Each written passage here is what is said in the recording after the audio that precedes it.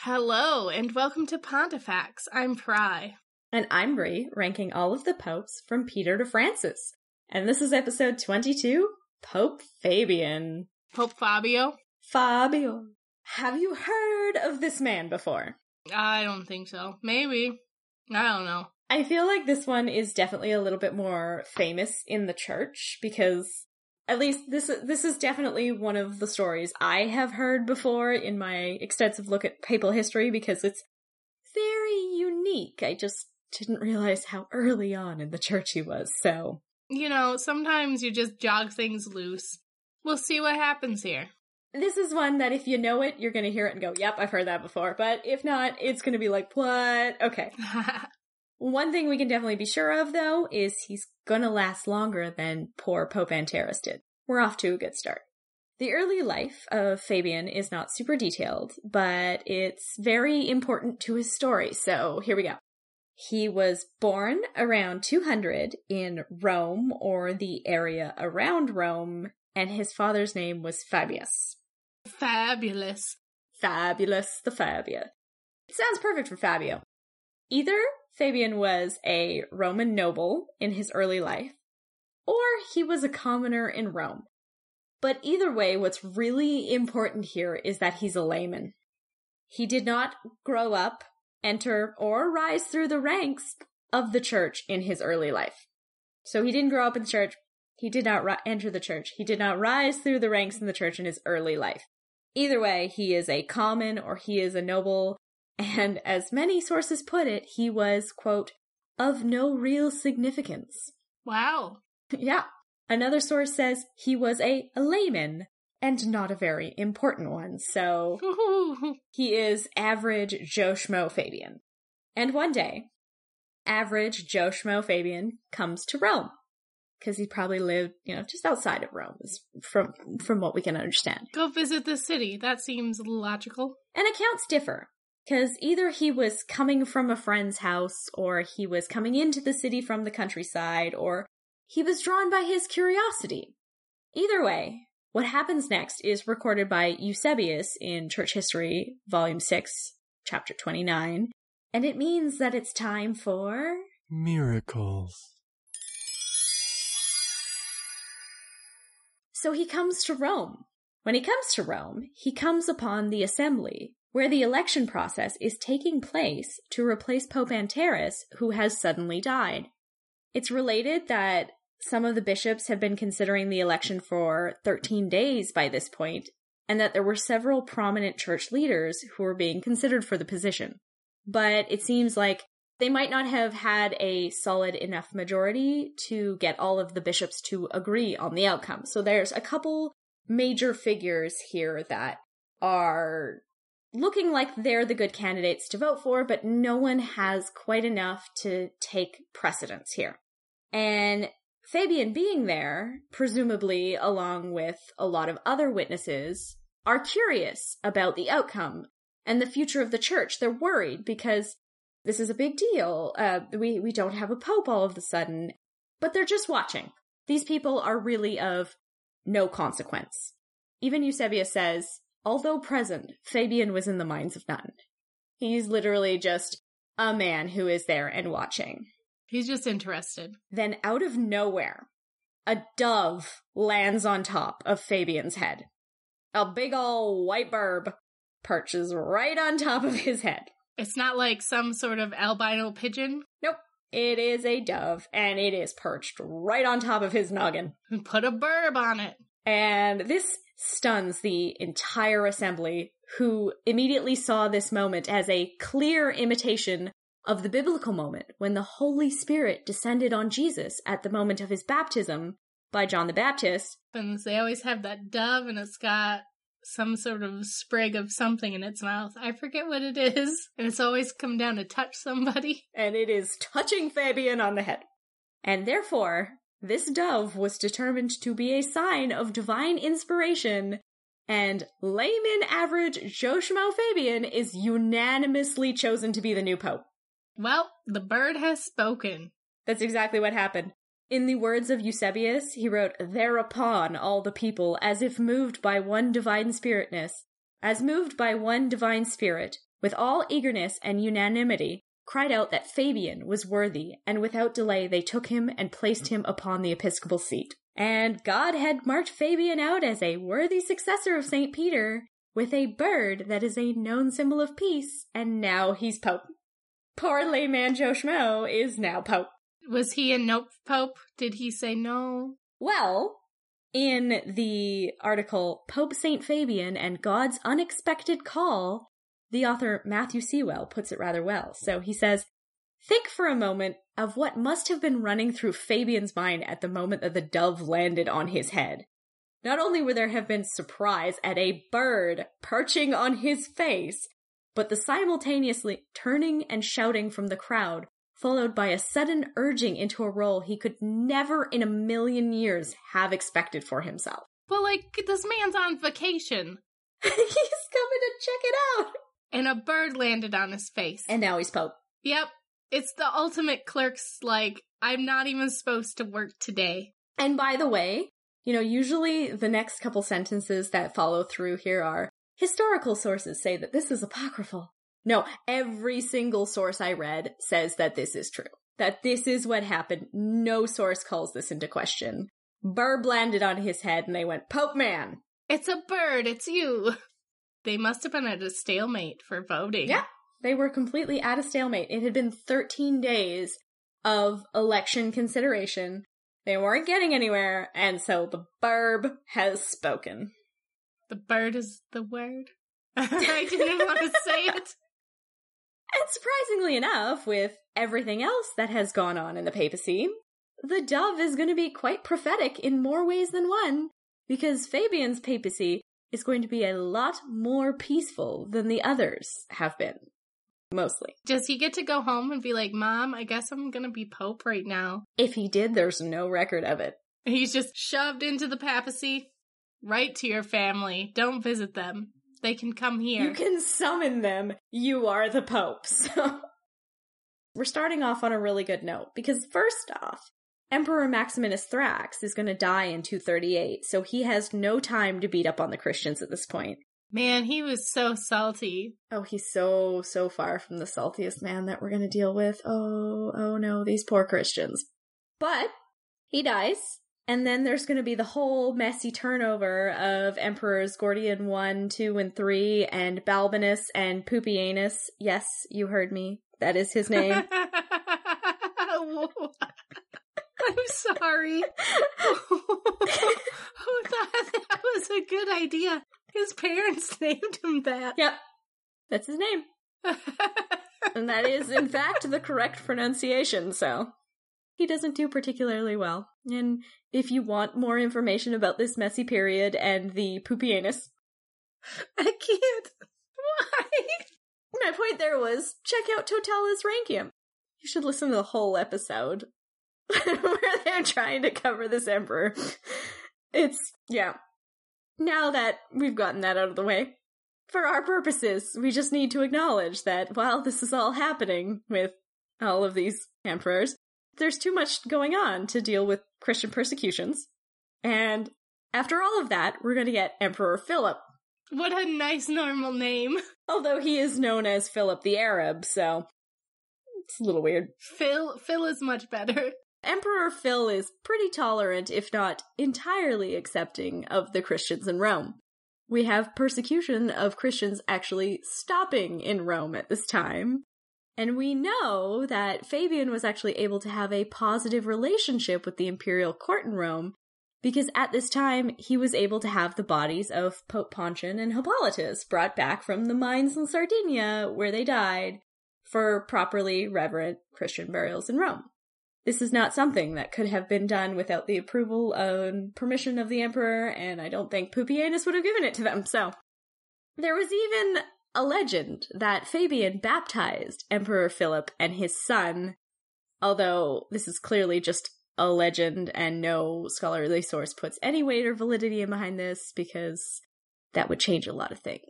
It would be a pretty cool story, because if it were true, it would throw the whole history of Christianity and the emperors of Rome first Christian emperor of Rome, Constantine, and all of that, all into turmoil, but there's just nothing to back it all up, so it's just purely Liber Pontificalis.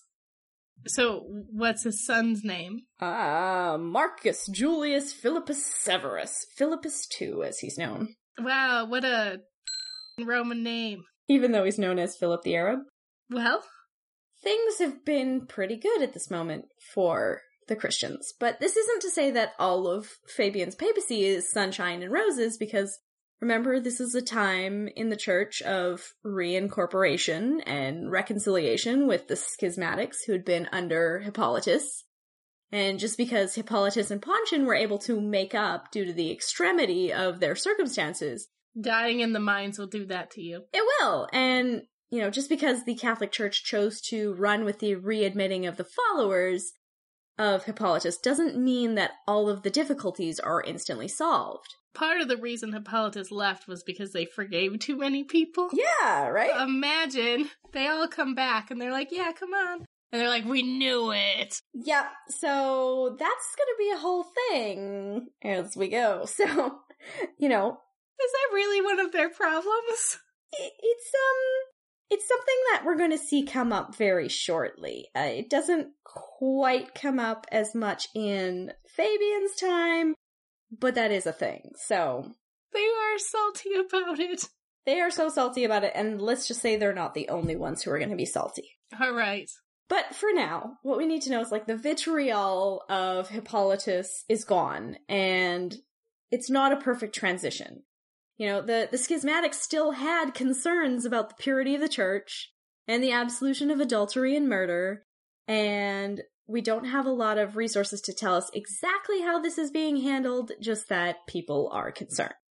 Also, we need to address that one of the new bishops that Fabian is going to appoint in his ordinations, which, by the way, he has 5, 22 priests, 7 deacons, 11 bishops.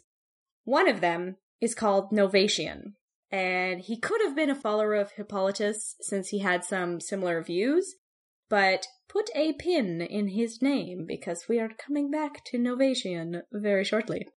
There is also the small matter of a new heresy that decides to pop up, and Fabian's going to go ahead and condemn it right away, and this is the heresy of Privatus, the Bishop of Lambesa in Africa. Now, we get this information from Cyprian, who documents the heresy and says that Privatus has been condemned. They don't explain why, the sources are shady, but I'm just going to read you what we have from Cyprian so that we know.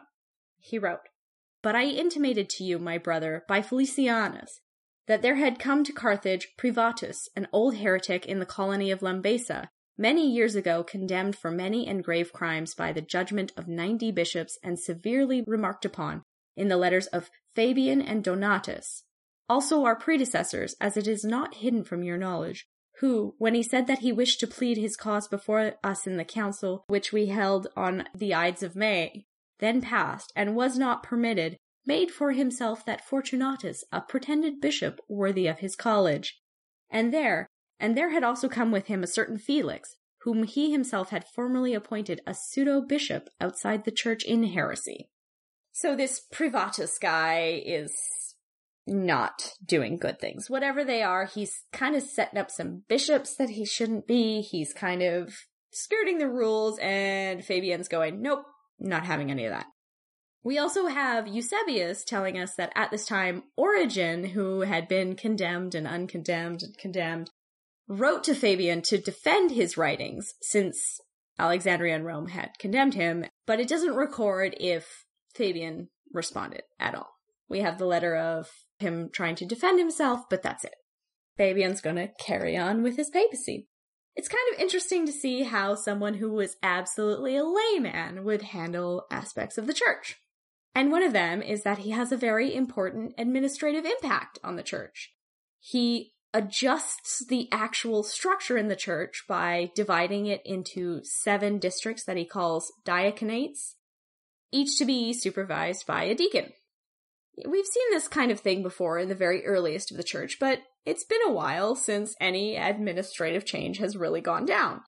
And this makes sense because the church has been fluxing between persecutions and schisms and drama, and we are far from being done with those things. So for this small, calm moment in time, there's a little bit of reevaluation going on how the ever-growing city of Rome is actually being dealt with.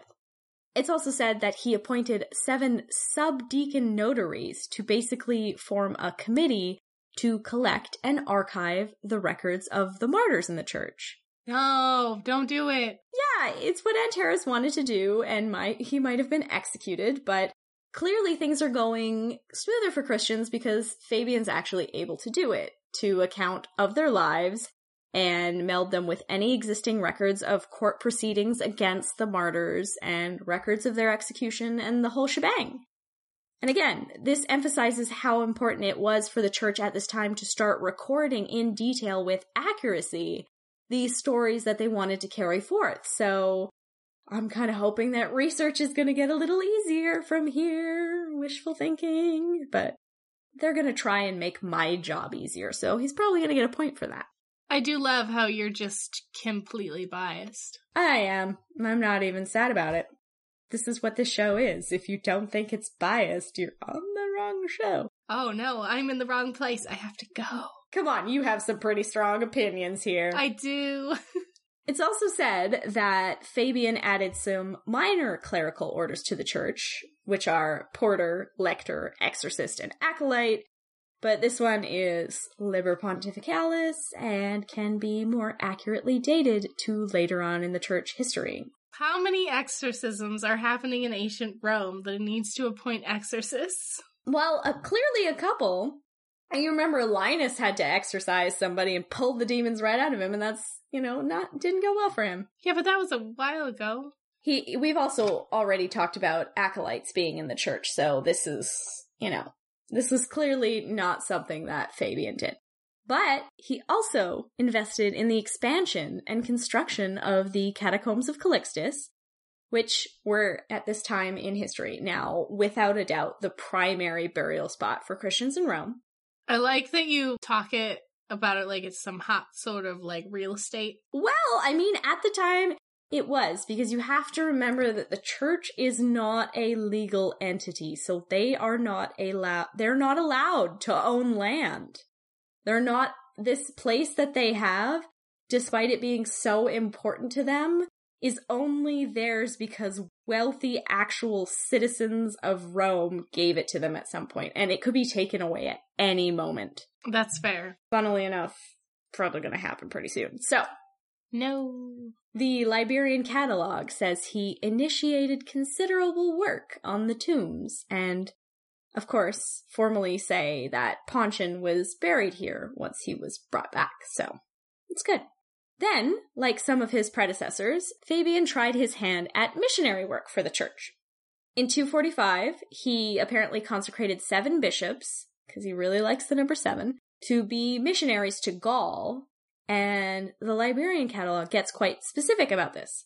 The 7 bishops and where they were headed to, respectively, are Gatian to Tours, Trophimus to Arles, Paul to Narbonne, Saturnine to Toulouse, Denis to Paris, Ostromony to Clermont, and Martial to Limoges.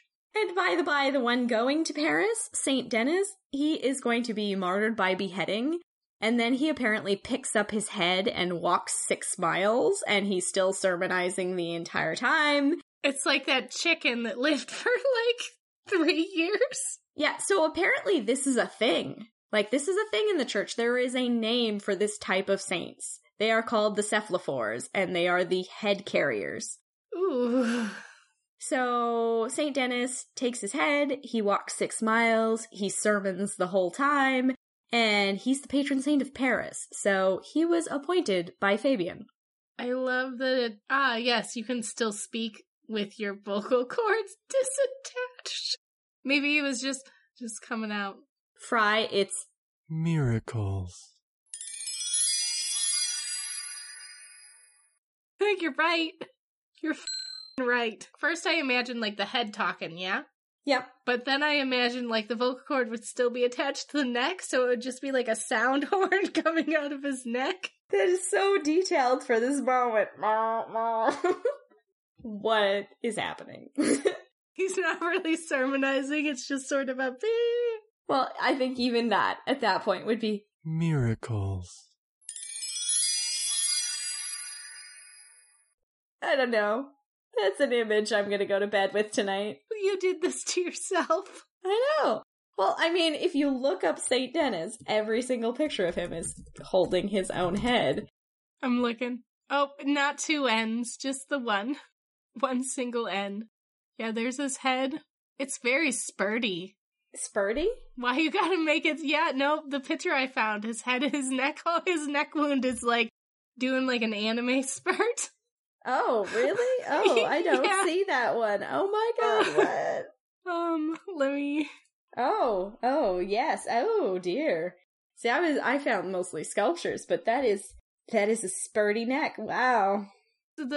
All of these are spurty. What did you Google? I spelled Dennis wrong. Whoa! I want to point out that all of the pictures you're sending me, those heads don't look like they're doing no talking, okay? Like... He's sermonizing out of his neck. That's just... See, this is the one I'm used to seeing of St. Denis with his head. That head looks like it could talk. Yeah, that looks like a talking head. So there you go. That is him. He's appointed by Fabian. So this very famous patron saint of Paris, appointed by Fabian. We have that. I mean, we should point out that even though we're talking about missionary work to Gaul, it's not like Gaul didn't have a Christian presence. We have already talked about Lyon and its bishops Irenaeus, and that the Montanists had gone and spread there, but they're just expanding their reaches and founding new churches and the whole thing. Just in time for more persecution. Because the flux is back. We're just gonna need a persecution soundbite. Persecution. Persecution time! You could make a song. The flux is back. Emperor Philip dies in 249, and he is succeeded by Emperor Decius. And Decius has no time for the Christians whatsoever. Remember when you said Maximinus Thrax was the saltiest? Decius is going to make him look like a joke, okay? Oh, really? Oh, yeah. This is a man who clearly believed that the church was a direct threat to the empire, and that the only way that the Roman world was going to be stable was to have uniformity. Clearly, he did not ask Pope Victor how that was going to go for him, but Philip dies, and the Christians are almost immediately under attack. And Decius orders that every citizen in the whole of the Roman Empire is now required to perform a religious sacrifice to the pagan gods under supervision so that it can be recorded. So if you are a citizen of Rome, you have to go and sacrifice to the pagan god in my name, or, not gonna go well. You're gonna be dead if you don't do that. So you can pretty much see where this is gonna go, because a lot of Christians are going to submit to this for fear of their lives. And as a result, there's going to be a lot of criticism towards them about the church having grown soft and spiritually fat and lazy and even flabby and weak for not having the courage to stand up and say yes to martyrdom. But man, does the person who say that ever seem like holier than thou bullshit. As crappy as all of that judgment is, it can definitely not be put up against Fabian, because he definitely did not submit to the order. He sets an example to his flock and was martyred first, along with any other Christian who followed his example on January 20th, 250. Reports differ of how, either by straight-up execution, by beheading, or really poor treatment in prison. But either way, Cyprian and Jerome definitely confirm he is martyred. And this persecution will be the first Christian persecution that will expand across the whole of the empire and lead to huge devastations of the Christian population. Like, we have looked at little persecutions that have happened across the empire. We have seen state-sponsored persecution happening in Rome. This is the whole of the Roman Empire. All Christians everywhere, pagan sacrifice or die. And Fabian is now dead. He has killed their pope. And so then he goes and bans the church from electing a successor. So the church is going to have its first lengthy sede vacante of 14 months until the emperor actually leaves Rome to deal with the Goths, where he's going to be killed in the Arbitrus battle. But until that point, no new pope. How long did you say? 14 months. We've had a pretty direct succession up until this point. They're going to go over a year without anybody leaving the church, while they're all being killed or made to sacrifice to pagan gods. It's a bad, bad time for the church. It is. It seems very poor. Fabian was buried in the cemetery of Calixtus, which is no surprise, and his tomb marker is still present there today, despite the fact that it is broken. And like the others, it reads, Fabian, Bishop and Martyr. And he was moved to St. Sebastian's by Pope Clement IX in the 17th century in the Albani Chapel, where they dedicated it to him, and was rediscovered in 1915. And that's Pope Fabian. We need to rank this man. Papatum infallium. I cannot think of a more popely impact on the church than divine intervention. It is pretty wild. And not only did Joe Schmo become pope, he organized the church admin, he collects the acts of the martyrs for posterity and for future historians who want to do podcasts. He sends missionaries to Gaul.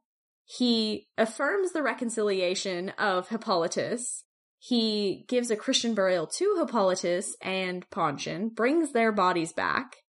Then we have Saint Cyprian, who is the Bishop of Carthage, writing to Fabian's successor, telling him that Fabian was an incomparable man whose glory in death matched the holiness and purity of his life. You know, even Novatian, who's going to cause all sorts of problems later, will refer to Fabian with the noblest of memory. He's substantially important in the history of church, according to most articles about him. He made an example of himself during a time when they literally had to give up their faith and commit idolatry. He died for the faith. He's hugely respected. He's a symbol of peace, courage, considered highly, highly valuable. Like, this is gonna be a big one. Like, he did really, really good for Joe Schmo. I'm gonna give him like a 7 or 8, honestly. Okay, which one? Let's go with an 8. Let's be generous. I'm going to give him an 8 as well, because I think what he did, especially as somebody who had no theological teachings, he hit all of the points on the church that usually go ignored. And that's going to make them stable enough to survive some of the stuff that's coming next. I think that's fair. I think he gets a 16 really, really well. Fructus prohibitum. Fructus prohibitum? He's holy and pure, and the only thing about him that's potentially scandalous is that he was Joe Schmo, simple farmer man, and now he's pope, and if it's not divine intervention, it's scandal, I guess. I mean... Yeah, I gotta give him a 0. So that is a 0 for Fructus prohibitum. Seculari impactum. It starts off really good. I don't think you could have a more impact on a secular person to make them the Pope. That's a pretty good secular impact. He was in a good time of peace. He did a lot there, but then the peace is over, and the resistance of the Christians to the orders of Emperor Decius is going to put them at odds with the pagans. So that is definitely having an impact on the pagans. There is a secular impact in here. It's not a great one. He also sent all those missionaries places, France. Yeah, he did. So he's making some new Christians just in time for them to die, I guess. There's something there. What do you think? What do you want to give him? Let's give him a 4. Okay. I'm going to give him a 2 for the missionaries, but I can't give him more because of, putting them at odds with the pagans. Not going to be a good thing. So that's a 6. Facium Sanctus. Okay, so we are going to judge based on his most commonly attributed photo. I hate when you laugh at them. I'm laughing because it's different. Ooh, whoa. It's very apocryphal. I know. That's why I laughed. He's, kind of looks like an old woman. Kind of, yeah. It's clearly apocryphal because he's wearing papal vestments that don't exist yet. His fingers are broken. His fingers are so broken. Do they have extra joints? Yeah. Maybe. I don't like this one because there's not a burb in it. Oh, look at all the weird veins on his hands. Who did this? What is that? Okay, he must be a bodybuilder under there who just did some lifting because you don't get vascular like that for no freaking reason. What the hell? Oh, you can see the vein up on his forehead, too. Does he have a veiny forehead? Oh my god. It's next to his eyebrow. Look at it. I'm so mad. I'm so mad at that. Have I ever told you how much I hate vascularity? No. Oh my god, I hate it. I hate it. Like, obviously being in, like, the fitness world and the fitness model world, people get really, really lean, and that's kind of the thing, and lots of people like to go, oh, I'm so lean, look how vascular I am, and I'm always like, bleh, bleh, bleh. I hate it. Well, I mean, my husband is mostly veins. Yeah, but he's not, like, freaky pulsating veins, like, on purpose, because that's the fitness way, and it's gross. No, he hasn't curated that as an aesthetic. That is just how he is. What do you want to give this picture? I'm real mad at it now. So I was gonna give it like a kind of midway score, but then I saw the creepy veins, which have now, because the broken hand knocked it down like 1, and the creepy veins knocked it down like 2. So we're at like a 2. Yeah, I'm giving him a 2. I'm not giving him more for this picture. And it's really unfortunate because this is his most well-known image, so this is what we're rating on, which is fair. But I would have much, much rather rated him on this one. Oh, he looks much better here. So much better. And there's a burb. He gets a burb and a forky beard. He does have a forky beard. He looks very pleased. I don't know what he's holding. Is that a scale? What's he holding? It's a palm frond for the martyrdom thing. Are you sure it's not a kale? That would be such a big piece of kale. We also have this really boring one that we always use as a secondary photo, so there's that. Oh, his tonsure is all lumpy. He has such big eyes. I mean, they usually do in these. They usually have, like, borderline Astro Boy eyes in these. And he has real strong drag queen brows. And he's got some contouring. Those ones might have been better to rate on, but that's not how this works. Otherwise, we'd be biasedly picking weird photos all the time. Picking the prettiest photo. Yeah, he gets rated on his weird, vascular grossness. You didn't even see it. I know, I'm so mad. I'm so mad about vascularity, so... Instant turn off. Not having any of it. He gets a 1 for Facium Sanctus. Tempus Pontificus. So, we have the 10th of January 236 to the 20th of January 250, which is 14 years, and a score of 3.5. That's not a bad amount. He did a good papacy. Yeah. That's pretty good. So that gives him 3.5 for Tempus Pontificus. For someone who got shoved in off the street and told to be Pope. Yeah, he did good. He could have resigned. We had that as a choice. We're gonna have people who are not on board, but he was just kind of like, oh. I guess this is where I die now. Alright, everybody, it's the Canon bonus round! Do-do-do-do-do! Yep, he is a saint. His feast day is January 20th, which he shares with Saint Sebastian. He is still currently entombed in the Church of Saint Sebastian, so they're often considered together as a whole, depicted in art together. He is not a patron saint of anything, but if he is not the patron saint of burbs, I need to rectify this now. Like, he needs to be the Barbie saint. The saint of birds. Not birds, burbs. Burb. He's the patron saint of burbs. Very specifically. Burb is the word. Burb is the ultimate word. At least we didn't go with vascularity. No, I refuse. Can he be invoked against vascularity? Yes. I'm putting that in there. We have Pope Urban, who is invoked against storms and lightning, so there we go.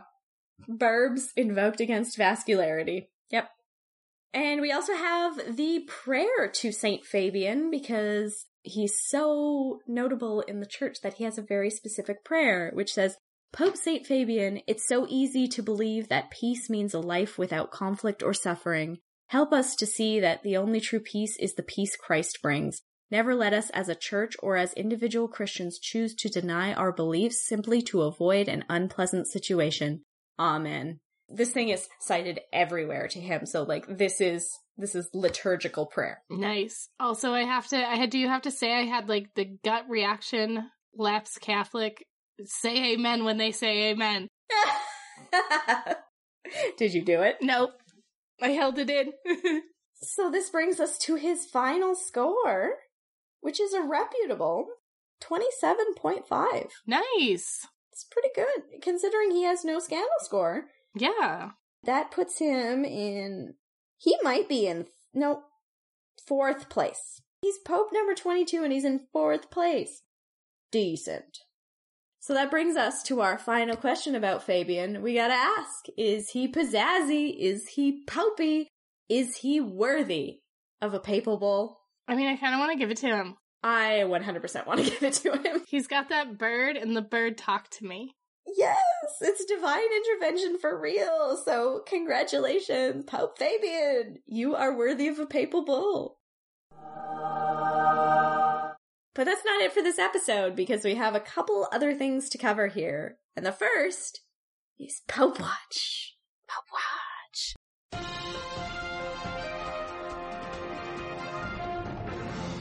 Quick note here, on October 13th, Pope Francis laicized 2 more Chilean bishops involved in the sex abuse scandal that came to public attention in May. Get him out! And he's getting him out. This is Archbishop Francisco Jose Cosjuenes and Bishop Marco Antonio Ordains Fernandez. The statement issued by the Vatican stated that the men were laicized for the abuse of minors, and that the evidence was so concrete of their crimes that they weren't even going to hold a canonical trial, which also means that the decision is not subject to appeal. And the following day was the canonization of Pope Paul VI and Blessed Oscar Romero, who is now Saint Oscar Romero, that we discussed in Evaristus's episode.